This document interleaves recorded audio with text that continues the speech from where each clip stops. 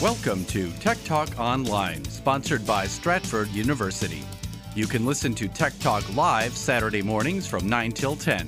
Find us online at federalnewsradio.com or hear us on the radio in the Washington, D.C. area on the following frequencies: 1500 AM and 1039 FM HD2. We thank you for listening to Tech Talk Radio. Interface incomplete. Please stand by. Now downloading Tech Talk Radio with Dr. Richard Schertz and Jim Russ.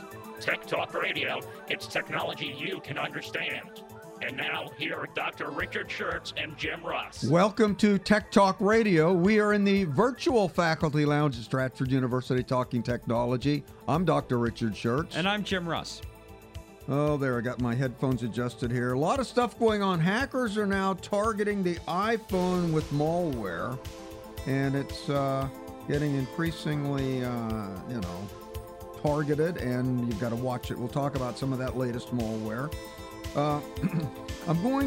There's also something called SIM hijacking, where people are hijacking your SIM card using social engineering. This has really been a major problem recently, and the phone companies are warning against it. And there's a new security system out for Wi-Fi, WPA3. Finally, it's coming out. You know, it's been 14 years since they've upgraded the security in Wi-Fi. Has it? WPA2 came out 14 years ago, so it's about time they did something. Girl Scouts now have STEM-related badges: science, technology, engineering, mathematics. So that's actually, they're coming into the 21st century, which is quite good. And Google is using their balloon system, Loon, to provide internet access to Kenya. And it's one of the first, commercial applications of Project Loon, and they're actually making a business out of it. Today we're going to feature Christopher Lantham Scholes.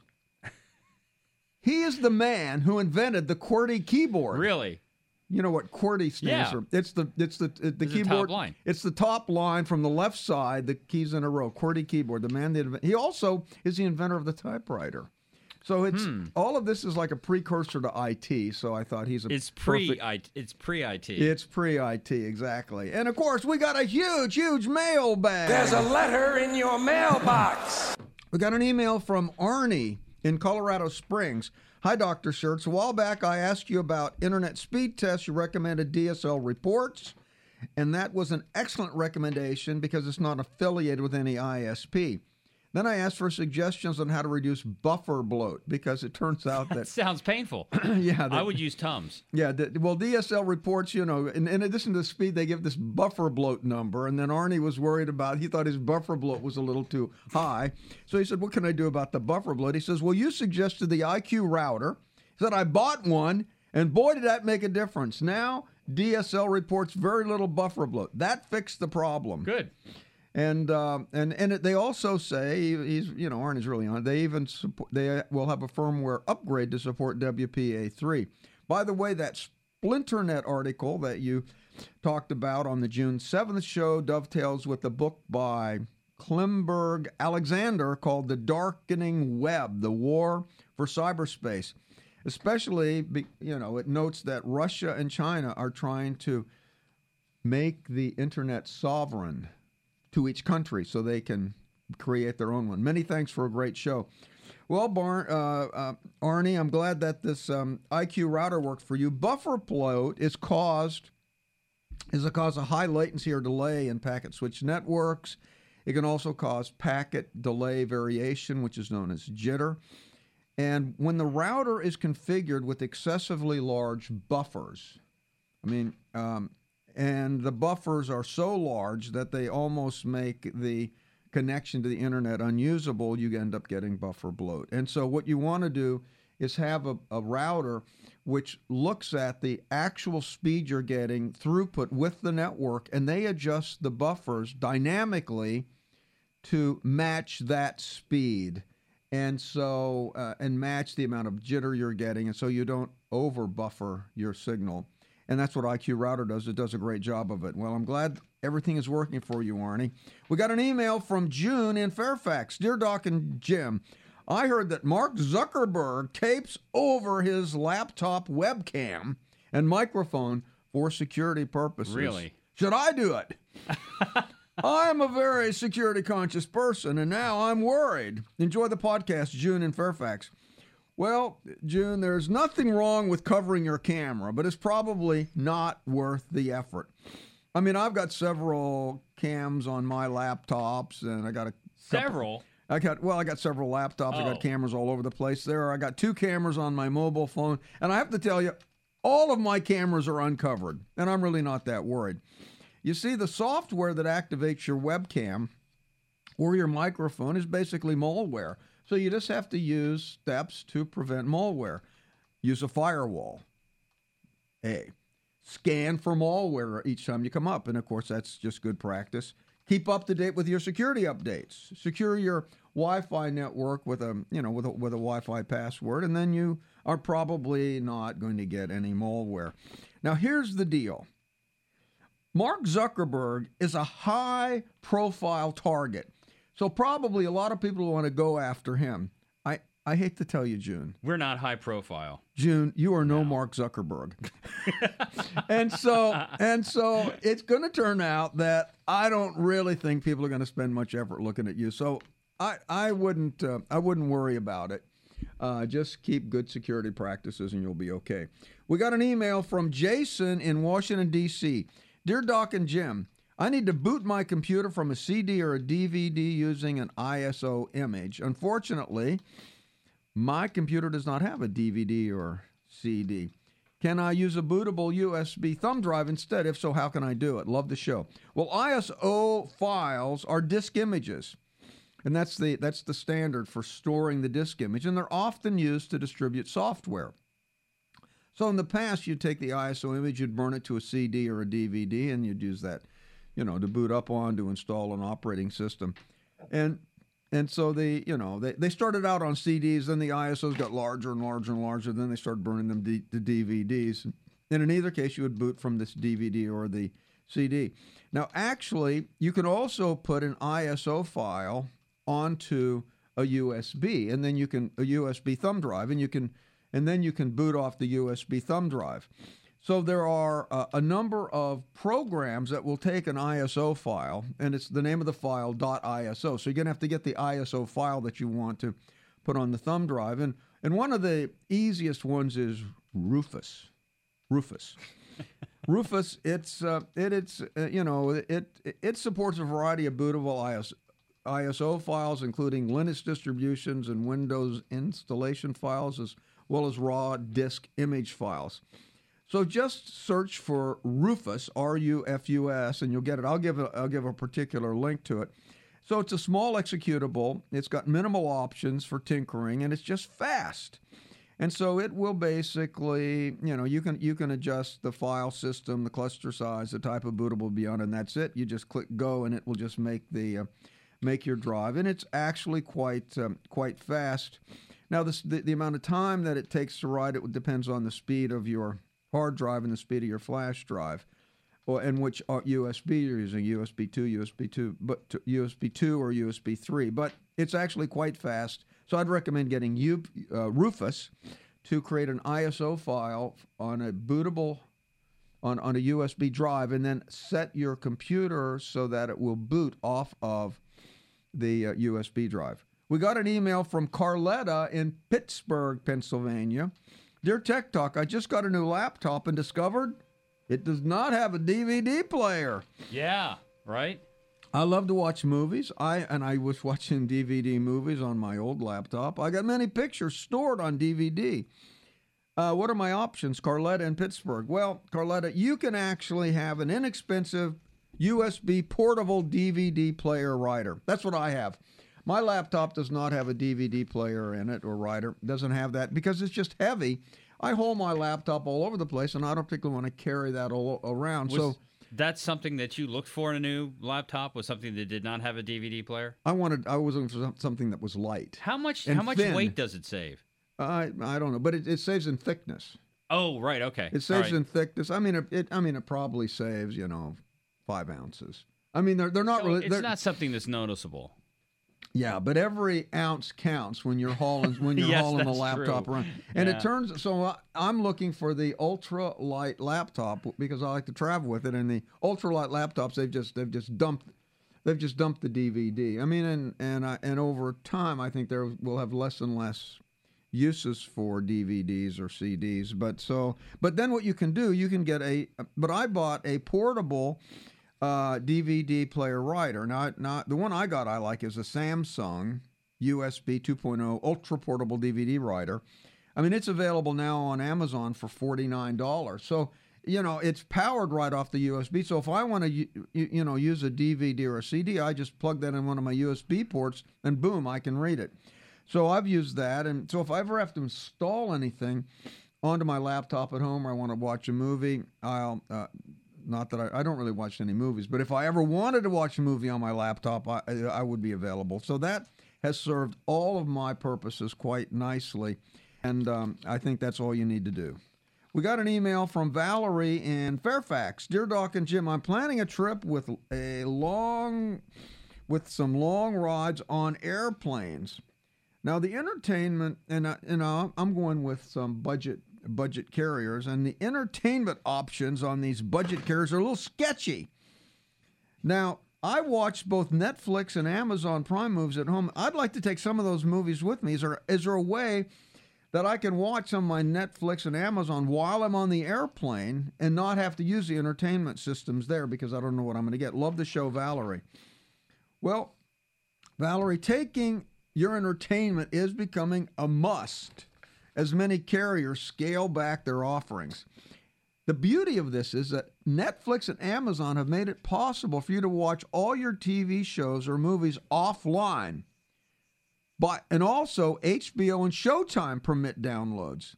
So you can download movies from Netflix, Amazon, HBO, or Showtime. Now, the size of the movie depends on how it's compressed. It also depends on, what resolution of movie. For instance, a 90-minute movie is about 1 to 1.5 gigabytes for SD, 3 to 4 gigabytes for 720p HD, and then if you want 1080p HD, it's a little bit more. So you can plan, a few gigabytes for each movie. So you have to have enough memory. Now, Netflix made it possible to download content offline in November of 2016. Now, not all the movies are available. So you can actually go to Netflix and you can click on show me the download movies, and only the movies that are downloadable will show. Or you can scan all the movies you want. And if it's downloadable, you'll see a little download symbol. You can download to either Apple devices or Android devices running the latest operating systems. Netflix at Amazon Prime also has offline viewing. They've offered it since 2015. So Amazon actually offered it before Netflix did. And so you just go to the movie that you want. You'll see a download icon, and then you download the movie. And so now it's there's a maximum number of downloads that you can download on Amazon Prime. They don't say what it is. It might be about 5. So after you've watched the movie, just delete it. Now I suspect there's a maximum number of movies you can download on Netflix, but I didn't see that information. But that's a very good option, and you just get an iPad, make certain you got a charger there, and you can watch your own entertainment while you're flying the airplane. Listen, we love your emails. Email us at techtalk@stratford.edu, and we'll get back to you as soon as we can. It's Saturday morning, and you're listening to Tech Talk Radio on Federal News Radio, 1500 AM, 103.5 FM HD2, 103.9 FM HD2. Watch us do the program by downloading the Periscope app to your device and following us at WFED Tech Talk. If it's technology, it's Tech Talk Radio. IT trends, software, the internet, and IT careers. More of Tech Talk Radio, presented by Stratford University, coming up in a moment.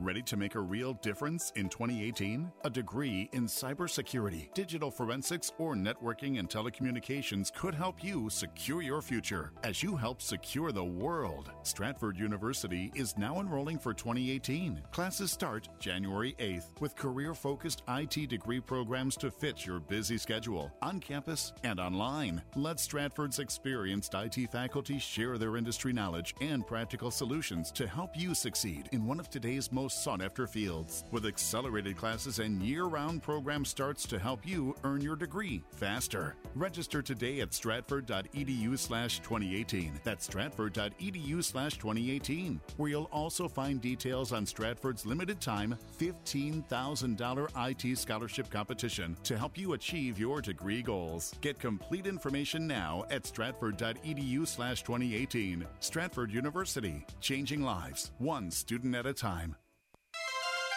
If it's technology, it's Tech Talk Radio. IT trends, software, the internet, and IT careers. Here's Dr. Richard Schertz of Stratford University with Tech Talk Radio. Welcome back to Tech Talk Radio. We are in the virtual faculty lounge at Stratford University talking technology. And now it is time for... Profiles in IT. Yes, today we're going to feature Christopher Lantham Sholes. Christopher Lantham Sholes is best known as father of the typewriter and inventor of the QWERTY keyboard. QWERTY keyboard. Those are the letters on the top, on the left side of the top row of letters on that particular keyboard layout. Christopher Sholes was born February 14th, 1819 in Mooresburg, Pennsylvania. Now, Sholes moved to nearby Danville, Pennsylvania, worked as an apprentice to a printer. Now, after completing his apprenticeship, Sholes moved to Milwaukee in 1837, and he went there to publish a local newspaper called the Kenosha Telegraph. Now, he served also in the Wisconsin State Senate from 1848 to 1857. Now, this guy moved around from parties quite a bit. At first, he was a Democrat. Then he was a Free Soiler.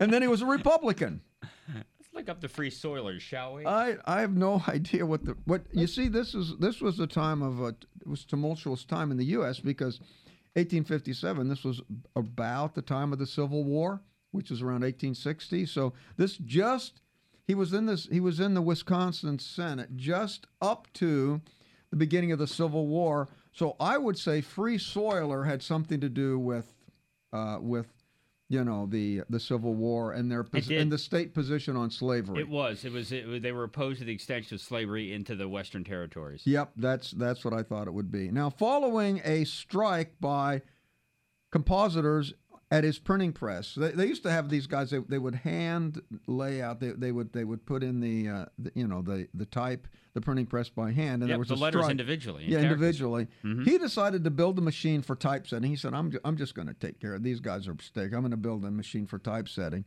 Now, he worked on that for a while, but he failed, and he quickly abandoned the idea.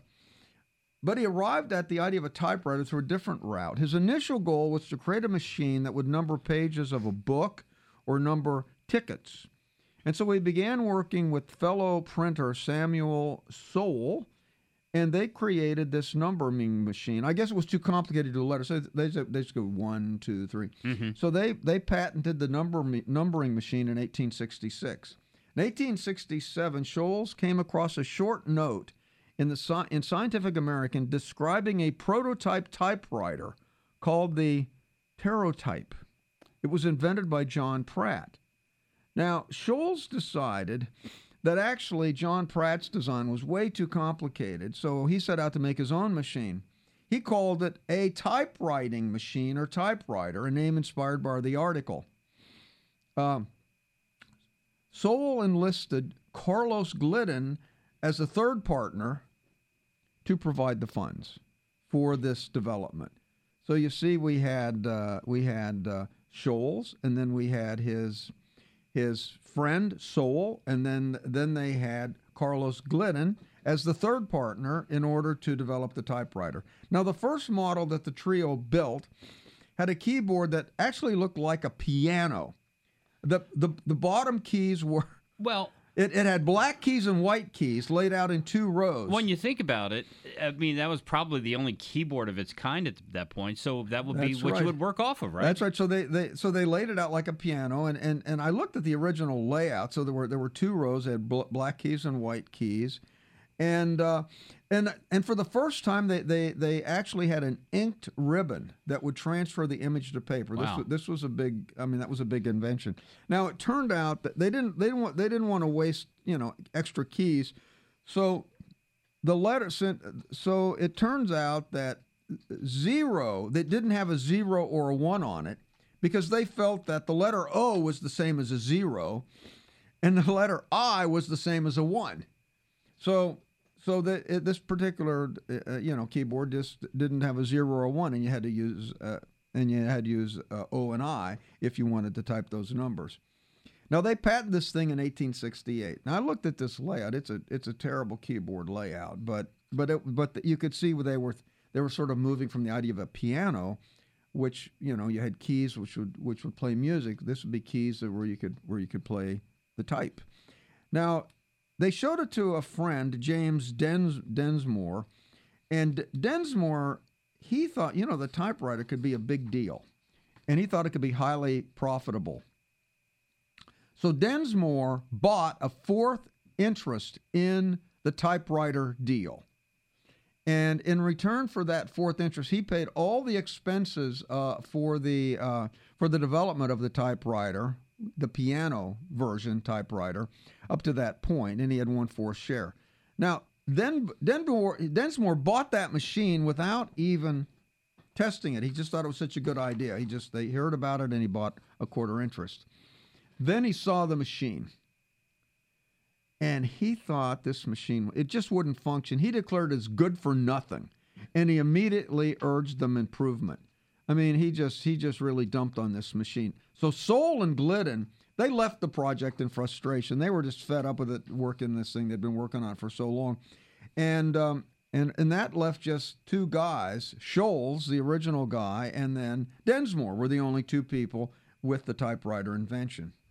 So they decided the way to test this, Densmore said, look, you've got to test this thing with people that are really going to run it through its paces. And they said, let's get a stenographer. These are people that, that type the dialogue that goes on in courtrooms, and they have to type very quickly.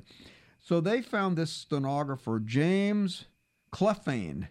And this guy tested the machine mercilessly. He just ran it through everything. He actually broke 250 machines. And then they would go back and they say, okay, why did it break? What was going on? And they finally, after many, many trials, they finally ended up with an improved machine that actually worked pretty well. And so this testing by Clephane, the stenographer, really made a big difference. And they finally ended up, by the time they got the final design, they'd manufacture around 50 machines with an average cost of $250 each. In 1873, they approached Remington and Sons. Okay, you remember the first typewriter was Remington. So they approached them, and Remington offered to buy the patents. Now, Sholes, he was not so optimistic that this would make money. So he just took cash for the patent. So he sold out for $12,000. Now, Densmore was the businessman. He says, no, I'm not going to sell out. I insist on a royalty. And ultimately, Densmore, who was the final investor in this deal, made $1.5 million. This is back in 1850s. He made a good killing on that thing. Now, Sholes continued to work on new improvements for the typewriter in the 1870s. Now, one of the problems is that the typewriter would always jam, because you'd have 2 letters that were very like TH, or there would be letters that were always, or Q and U, letters that were always together, and the typist would actually type those very quickly together, and the keyboard, the typewriter would jam because the keys couldn't return quickly enough. So he got the idea to make the keyboard extremely inconvenient. So let's move the T and the H far away from each other. Let's move the Q and the U far away from. So any normal combinations that you would get in writing, spread those keys as far apart as you can get to make it ergonomically uncomfortable and unfit, and that will slow the typist down so they won't jam the keyboard. So the QWERTY keyboard was designed to be inefficient. Interesting. And so he came up with the QWERTY keyboard, and actually the typewriter did work much better with that. He patented that in 1873. Now, Sholes died February 17th, 1890, so he had done the QWERTY keyboard. He was basically the father of the typewriter, and he only made $12,000 out of the deal. Now, the shame of it is, even after all of these years, and we got computers, and we don't really have typewriters anymore, we're still using that same inefficient QWERTY keyboard. Well, but you know, I think you can get a keyboard that, and you could. There's a setting, I believe, on your device that will allow you to go back to, you know, a regular ABCD. But how would your brain function with that? It would be tough. You would really have problems, wouldn't you? Well, so the problem is, you go back to high school. I mean, I learned to type in high school. Yeah. On a typewriter with a QWERTY keyboard. Yes. Once you've learned to type, you're stuck. Yep. You don't shift. Yep. So there are ergonomically optimized keyboards that nobody uses. Because you'd be totally frustrated. That's right. Yep. So there you go. Everything you'd ever want to know about typewriters and QWERTY keyboards. Hope you were paying attention, because you can type your own ticket to free lunch if you answer our question coming up in the pop quiz. It's Saturday morning, and you're listening to Tech Talk Radio on Federal News Radio, 1500 AM, 103.5 FM HD2, and 103.9 FM HD2. Watch us do the program, download the Periscope app to your device, and follow us at WFED Tech Talk. If it's technology, it's Tech Talk Radio.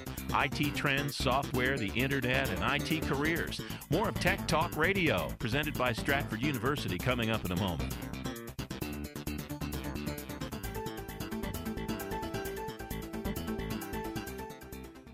Ready to make a real difference in 2018? A degree in cybersecurity, digital forensics, or networking and telecommunications could help you secure your future as you help secure the world. Stratford University is now enrolling for 2018. Classes start January 8th with career-focused IT degree programs to fit your busy schedule, on campus and online. Let Stratford's experienced IT faculty share their industry knowledge and practical solutions to help you succeed in one of today's most sought-after fields. With accelerated classes and year-round program starts to help you earn your degree faster. Register today at stratford.edu/2018. That's stratford.edu/2018, where you'll also find details on Stratford's limited-time $15,000 IT scholarship competition to help you achieve your degree goals. Get complete information now at stratford.edu/2018. Stratford University, changing lives, one student at a time. If it's technology, it's Tech Talk Radio. IT trends, software, the internet, and IT careers. Here's Dr. Richard Schertz of Stratford University with Tech Talk Radio.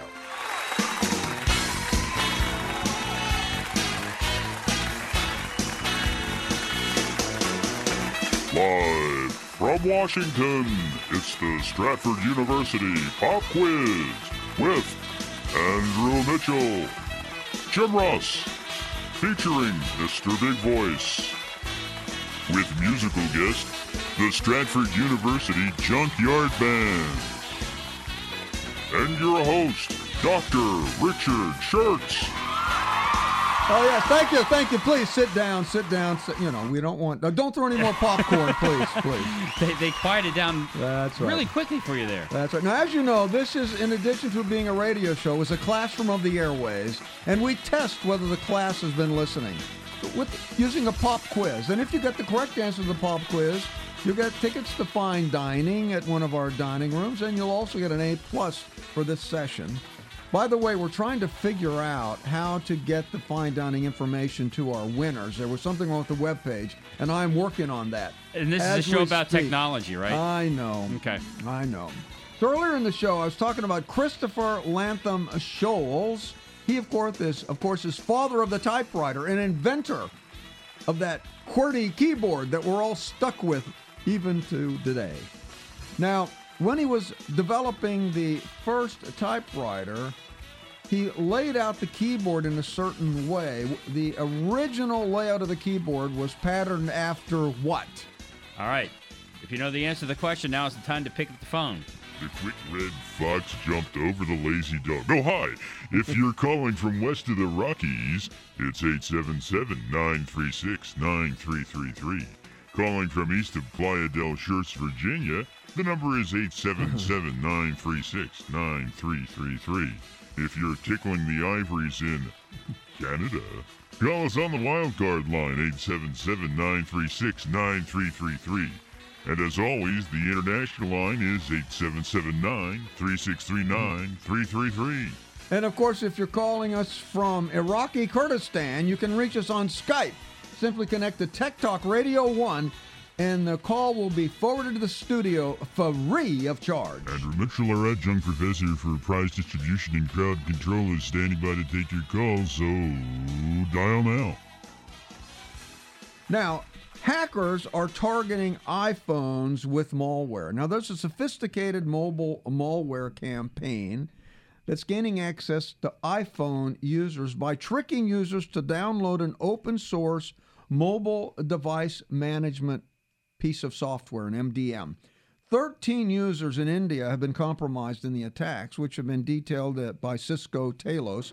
The infected iPhone models are, they range from 10.2 iOS version to 11.2. The campaign started actually back in August of 2015. Attackers take control by using the MDM package, which can give attackers complete control of the device and the ability to install fake versions of real apps. And what they do with the fake versions of real apps, they've got two examples. They've got Telegram and WhatsApp. They push these compromised versions onto the phones using fake updates, and that allows them to get access to all the messages, photos, and contacts that the user has, and it's sent to some central location. The analysis of the campaign suggests the attackers are in India because they found an Indian email address. They actually had done some false flagging in this thing. They put in some Russian email address, make it look like Russian hackers, but they felt it was a false flag. All right, we don't have a winner yet.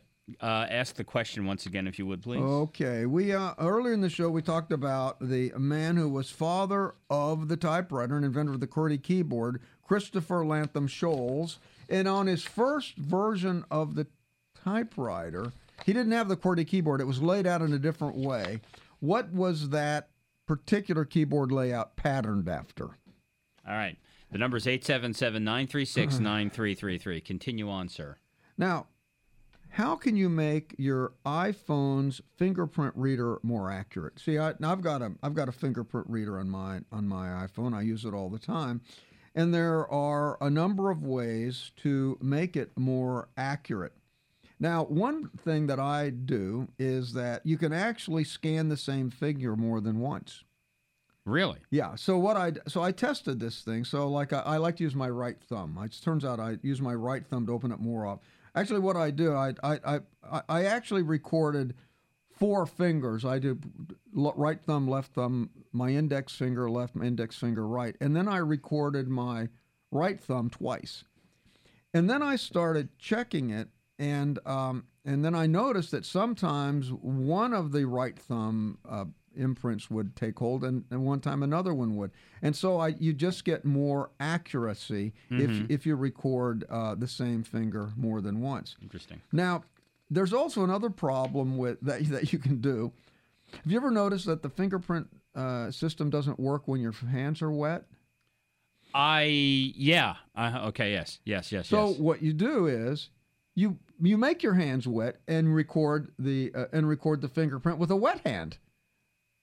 Okay, will it ever work that way? Well, you do the dry hand, so that always is there, and then you do.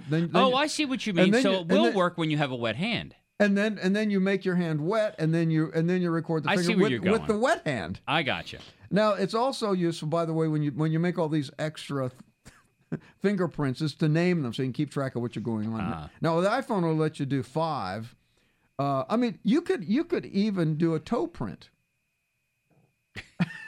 I really... You are opening up a world of possibilities here. I really don't know when that would be there. Well, there are people that have had toes grafted onto their hand. Yeah, when they've Yeah, so it's So these are all tricks that you can do to make your fingerprint reader more accurate on your iPhone. All right, okay. We've got somebody who would like to play our little game here. Let's do this.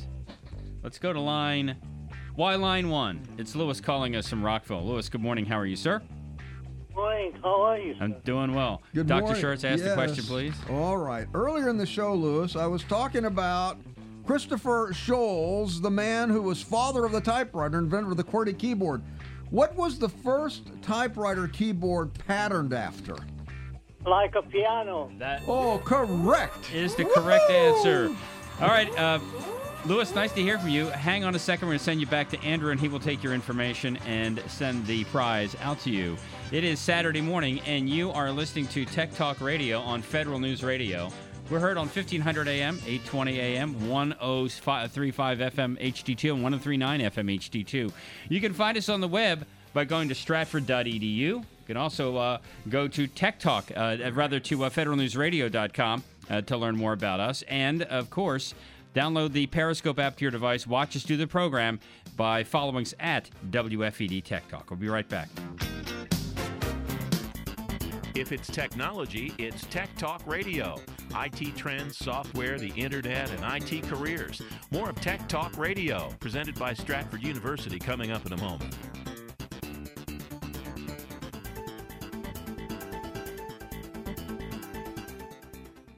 Ready to make a real difference in 2018? A degree in cybersecurity, digital forensics, or networking and telecommunications could help you secure your future as you help secure the world. Stratford University is now enrolling for 2018. Classes start January 8th with career-focused IT degree programs to fit your busy schedule, on campus and online. Let Stratford's experienced IT faculty share their industry knowledge and practical solutions to help you succeed in one of today's most sought-after fields. With accelerated classes and year-round program starts to help you earn your degree faster. Register today at stratford.edu/2018. That's stratford.edu/2018, where you'll also find details on Stratford's limited-time $15,000 IT scholarship competition to help you achieve your degree goals. Get complete information now at stratford.edu/2018. Stratford University, changing lives, one student at a time.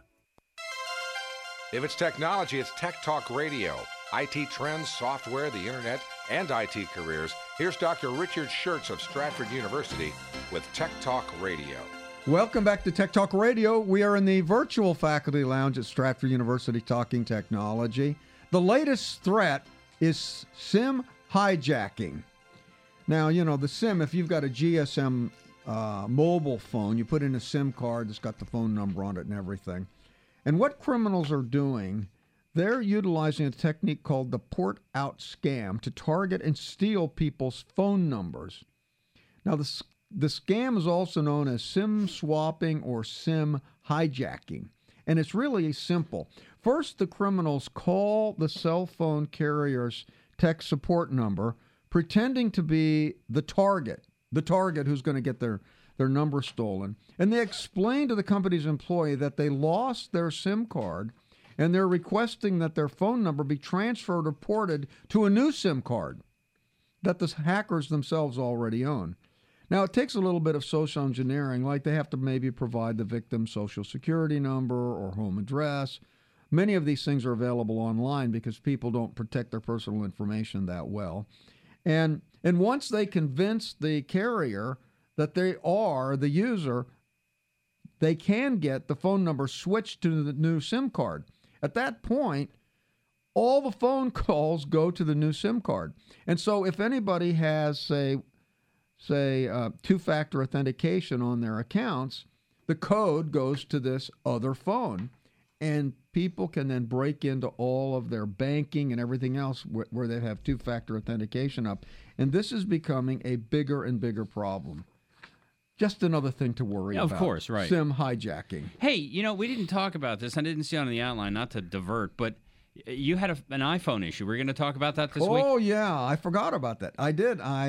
So I was down at the Northern Neck last week, and I had this catastrophe with my on Friday the 13th, this catastrophe with my jet ski lift.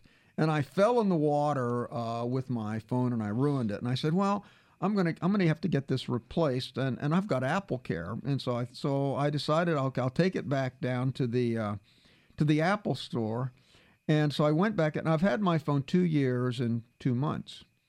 So it's paid for. It's paid for, yeah. And so I went in there and I said, well, I've got Apple Care, so I can get the phone replaced for $100 or something. And they said, well, we hate to tell you this, but your Apple Care expired 2 months ago. Oh, Apple great. Care is only good for 2 years. I didn't realize it. You buy Apple Care at the time you buy the phone from the Apple store, and it's a 2-year deal, and it's not renewable. Well, that's an important lesson. Yeah. But the good news was, so they said, well, we can give you a new, you can get a new phone, like you can upgrade. I didn't want to get an expensive new phone. But they said you could replace your iPhone 6. Normally the iPhone 6, this is 128 gigs of memory, would be like $550. But they said because it's a replacement, we'll sell it to you for $299. So I got the iPhone 6S with 128 gigs for $299.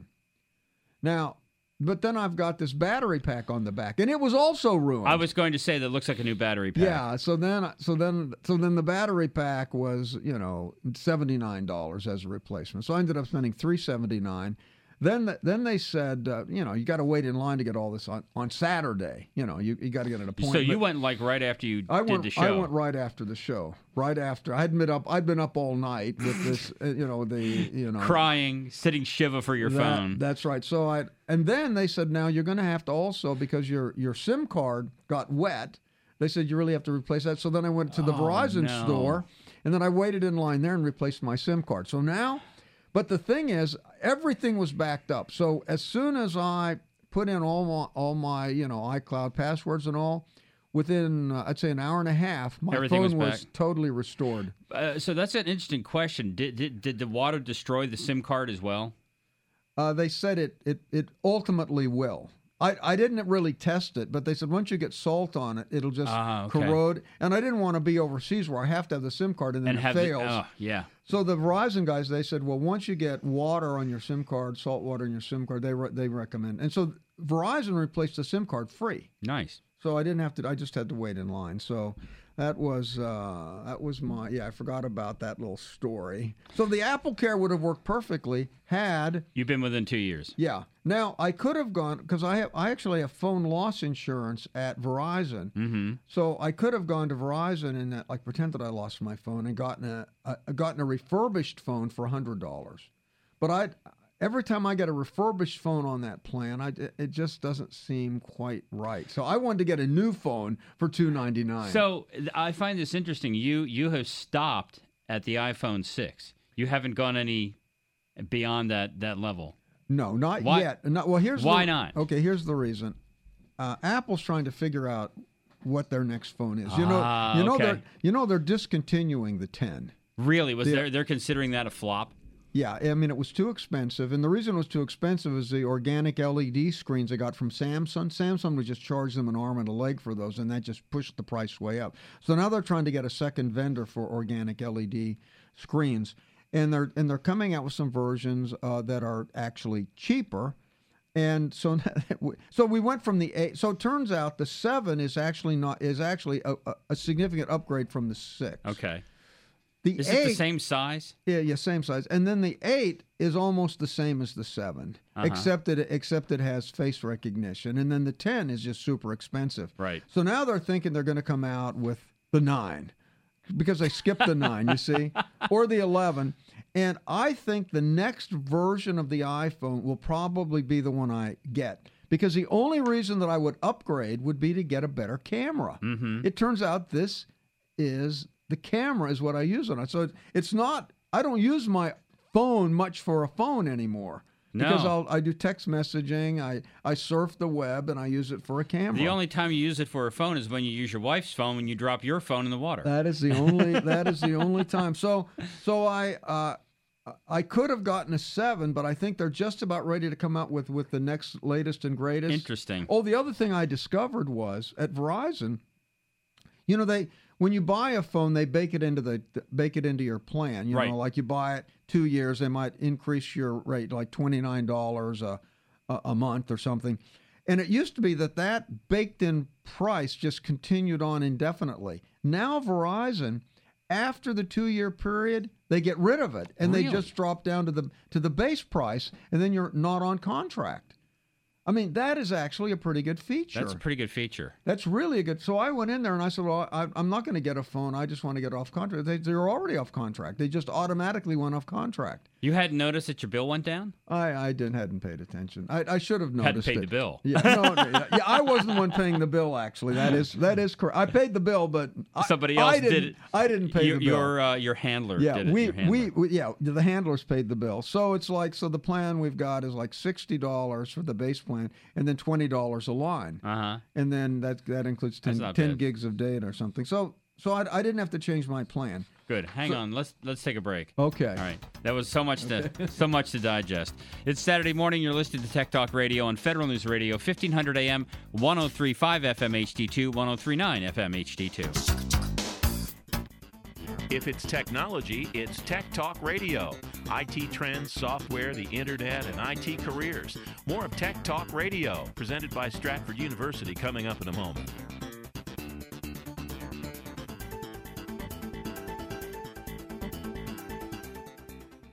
Ready to make a real difference in 2018? A degree in cybersecurity, digital forensics, or networking and telecommunications could help you secure your future as you help secure the world. Stratford University is now enrolling for 2018. Classes start January 8th with career-focused IT degree programs to fit your busy schedule, on campus and online. Let Stratford's experienced IT faculty share their industry knowledge and practical solutions to help you succeed in one of today's most sought-after fields. With accelerated classes and year-round program starts to help you earn your degree faster. Register today at stratford.edu/2018. That's stratford.edu/2018, where you'll also find details on Stratford's limited-time $15,000 IT scholarship competition to help you achieve your degree goals. Get complete information now at stratford.edu/2018. Stratford University, changing lives, one student at a time.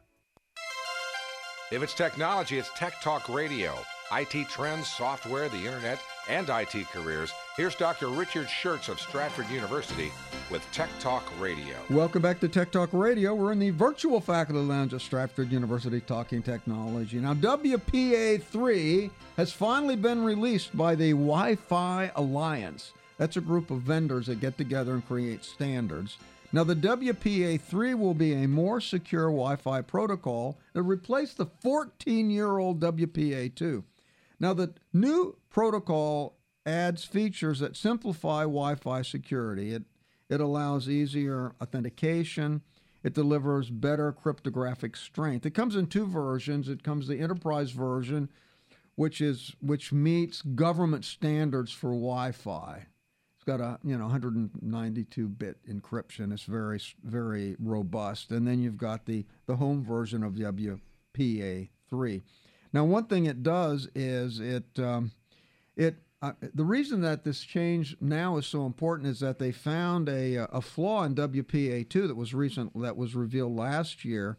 There's when you set up a connection with in a WPA2 protocol, there's a four-way handshake that goes back and forth, and you can trick the victim's device into reusing an already used key, and that trick allows you to crack the key much more easily. And so WPA became very, very vulnerable, so it's about time for WPA3 to come out. So now here is the thing. Most of the it's going to require a firmware upgrade. Most of the routers that have been out for a few years maybe not have the capacity to do the upgrade to WPA3. So I would think this is the thing. If you're buying a router, make certain that it will support a firmware upgrade to be WPA3 compatible. If you've just got an old router, unless you're really in the super secure mode, you probably could just live with the WPA2 for a while until you upgrade your router. But people right now, until this, because it's all going to be coming, everything will be out in the next couple of months. Make certain that your router is upgradable to WPA3. That's probably the lesson to be learned right now. The Girl Scouts have unveiled 30 new STEM-related badges. This is science, technology, and engineering, mathematics. Will this affect the quality of the cookies? I don't think it has anything to do with the cookies. They're trying to actually change the tenor of the Girl Scouts. You see, remember, Boy Scouts started accepting girls. Remember this last year. So now all of a sudden the Girl Scouts are worried that the girls are going to switch over to the Boy Scouts because the Boy Scouts have more STEM stuff.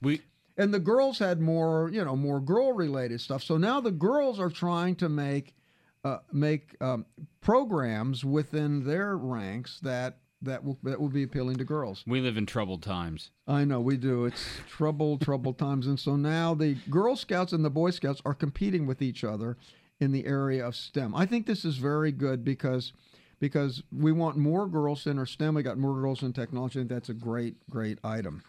Now, everybody in technology, they always drink a lot of coffee when they're coding. And, I mean, it just is like, it's like the drink of it's either the drink of champions. Yeah, it's either Gatorade or coffee, but coffee is like the big. And so the Stevens Institute of Technology, they study the impact of coffee has on your ability to perform analytical tasks. The Stevens Institute of Technology, otherwise known as SIT. Yes.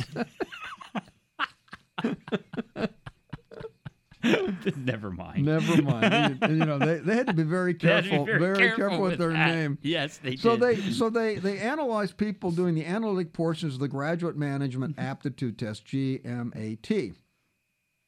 And what they discovered was that you got enhanced performance when you were drinking coffee, which we sort of already suspected that was a known, but they tested that and it did in fact work.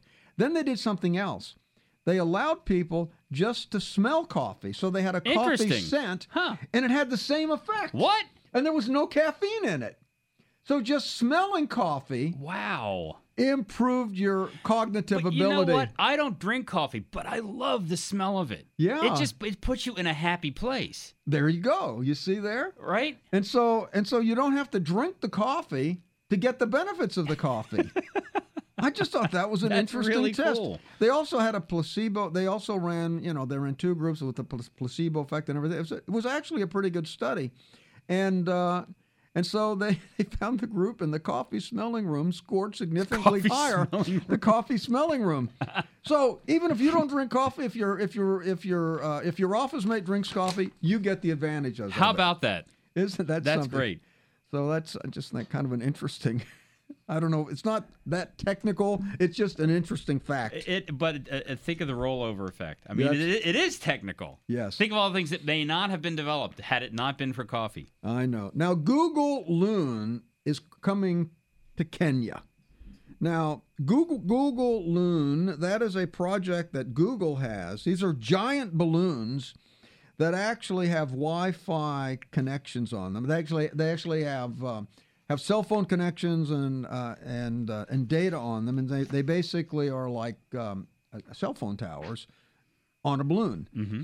Now it was developed. The project Loon was developed under the parent company Alphabet, and then it was recently transitioned to a full-fledged company. They call it graduated. It graduated to a full-fledged company, which means it has to make money now. Now, the Loon's balloons fly in the stratosphere around 20 kilometers up, 20 kilometers above sea level. That's out of range of air traffic or storms or wildlife. The balloons are the size of a tennis court. And they're made of polyethylene, and they're filled with helium, and they're powered by solar power. Now, they studied these balloons, and they figured out how to put up balloons and get rid of all the little pinhole leaks. And these balloons stay up for months. Mm-hmm. Months. And what they do is they discovered, because if you look at air currents at that altitude, you've got layers of air blowing in different directions. So they found out that they could, through computer control and simply changing the height of the balloon, they could maintain the balloon wherever they would want to be. They could guide it and position it at a roughly constant position by constantly working at different layers. And so they really worked on it. So now what they're doing, they're going to put balloons, a platoon of balloons over Kenya to provide internet access in Kenya. And this is actually a big deal because they've tried to install internet access in Kenya, but it's the putting in a physical infrastructure. They got vast problems laying fiber in Kenya. They got all kinds of issues. They just never really got it done.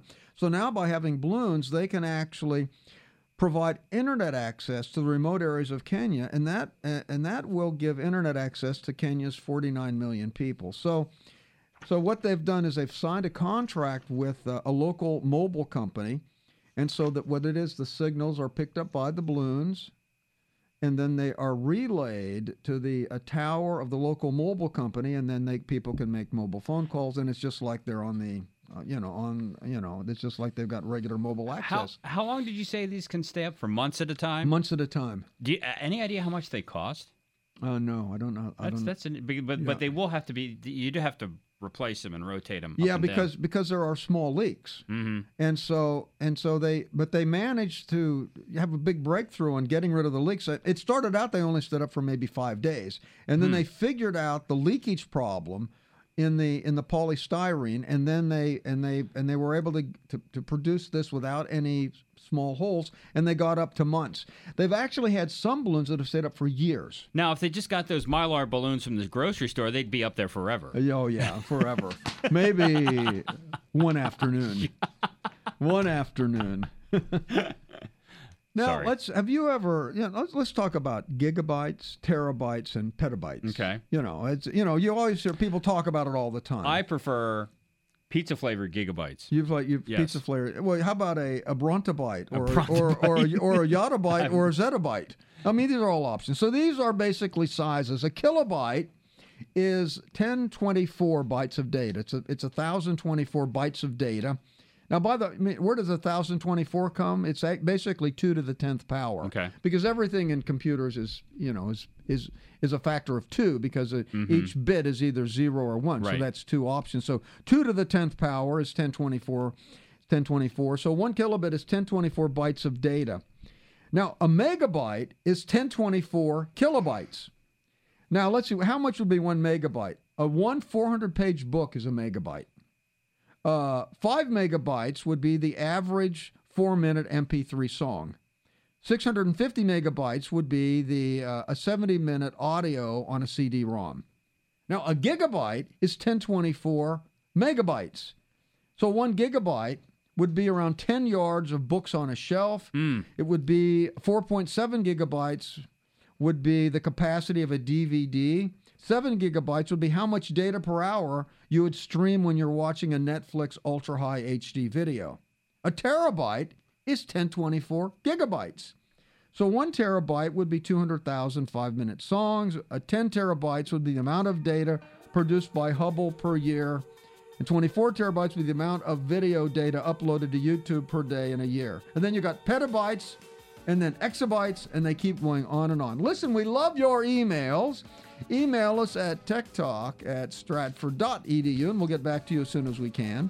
And we'd also like you to check out our programs at the Stratford University website. Go to stratford.edu, check out the programs, and tell them that you heard about those programs on Tech Talk Radio.